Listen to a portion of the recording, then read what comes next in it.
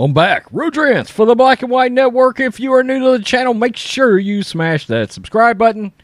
Punch the like button right in the mouth. Let's talk about President Trump and 2024, because there's been some polling out there, and it's certainly from a more leftist-leaning source, which means this is not good for Democrats at all. At all. We've heard that they're trying to usher possibly back in the carcass known as Hillary Clinton for a 2024 run because, simply put, Joe Biden, Kamala Harris are utter and complete failures and disasters.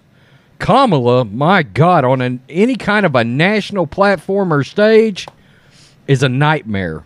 Is a nightmare. She hasn't stopped cackling yet. If she's asked a question, you can forget it. I mean, just forget it. I mean, the scariest part about Joe Biden right now, he's failing on every level that you can think of, whether it's international relations, inflation, dealing with oil, progressive agendas, Supreme Court. Everything's a nightmare. And the scariest part is the only thing they got behind him is Kamala, and she's probably even scarier, in my opinion. So, Democrats are in trouble. This is, and we could have told them that, by the way, because, look, even if Trump decides not to run, I hate to break it to you, Democrats, Ron DeSantis is going to run. Either one of them are going to blow these folks off the map. I heard the only thing they've got coming out of the bullpen that they hope, they pray, is that Michelle Obama will run. God, I hope not. I really do. While Donald Trump was on his golf course sinking an impressive hole-in-one, this is Outkick, his poll numbers were rising in a hypothetical showdown with Joe Biden for 2024's presidential election.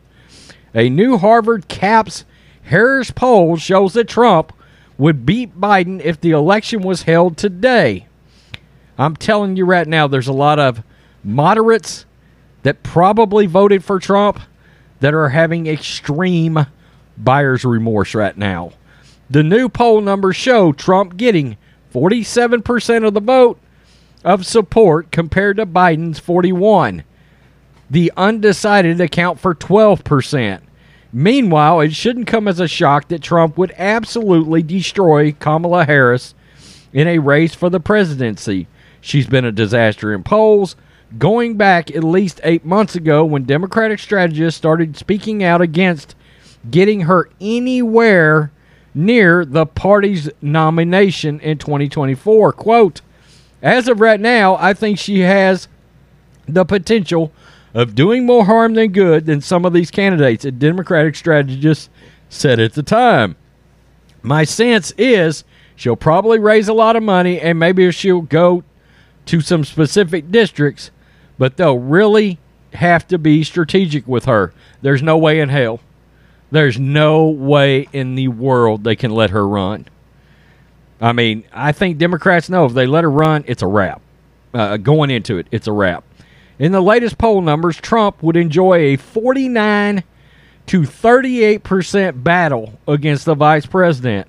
Quote, I would not give a lot of weight to trial heats right now other than they reflect the weakness of Biden and the administration right now. Mark Penn, co-director of the Harvard CAPS Harris poll survey, told The Hill that Trump beats them both by a wide margin suggests most Republican nominees, once known fully by the public, would beat them unless they are able to pivot out of the current nadir in the numbers. What's the biggest problem for Biden? Pessimism. Absolutely. Absolutely, among voters. Quote, voters are more pessimistic than they were in December, pollster Carly Cooper told the New York Post earlier this year.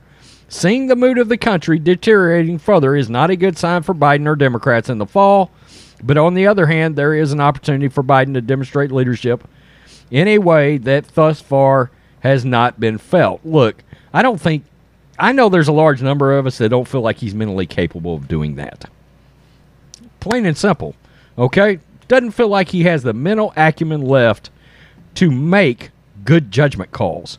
It's frightening knowing that we've got, 2.5 years of this crap left? My God.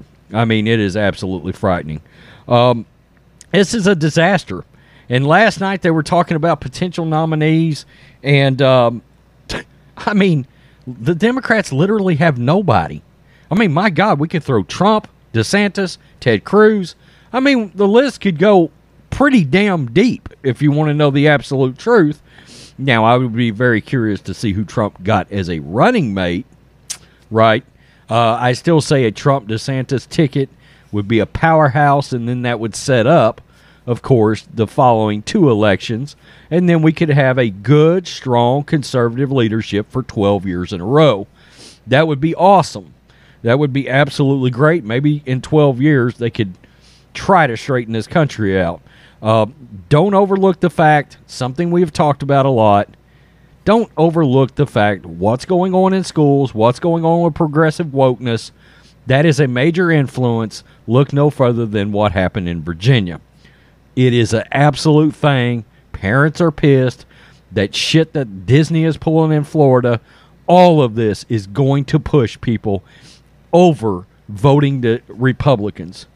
I mean, you got feminists that are now voting Republican because of things like Leah Thomas and all of those kind of things that are happening in this country.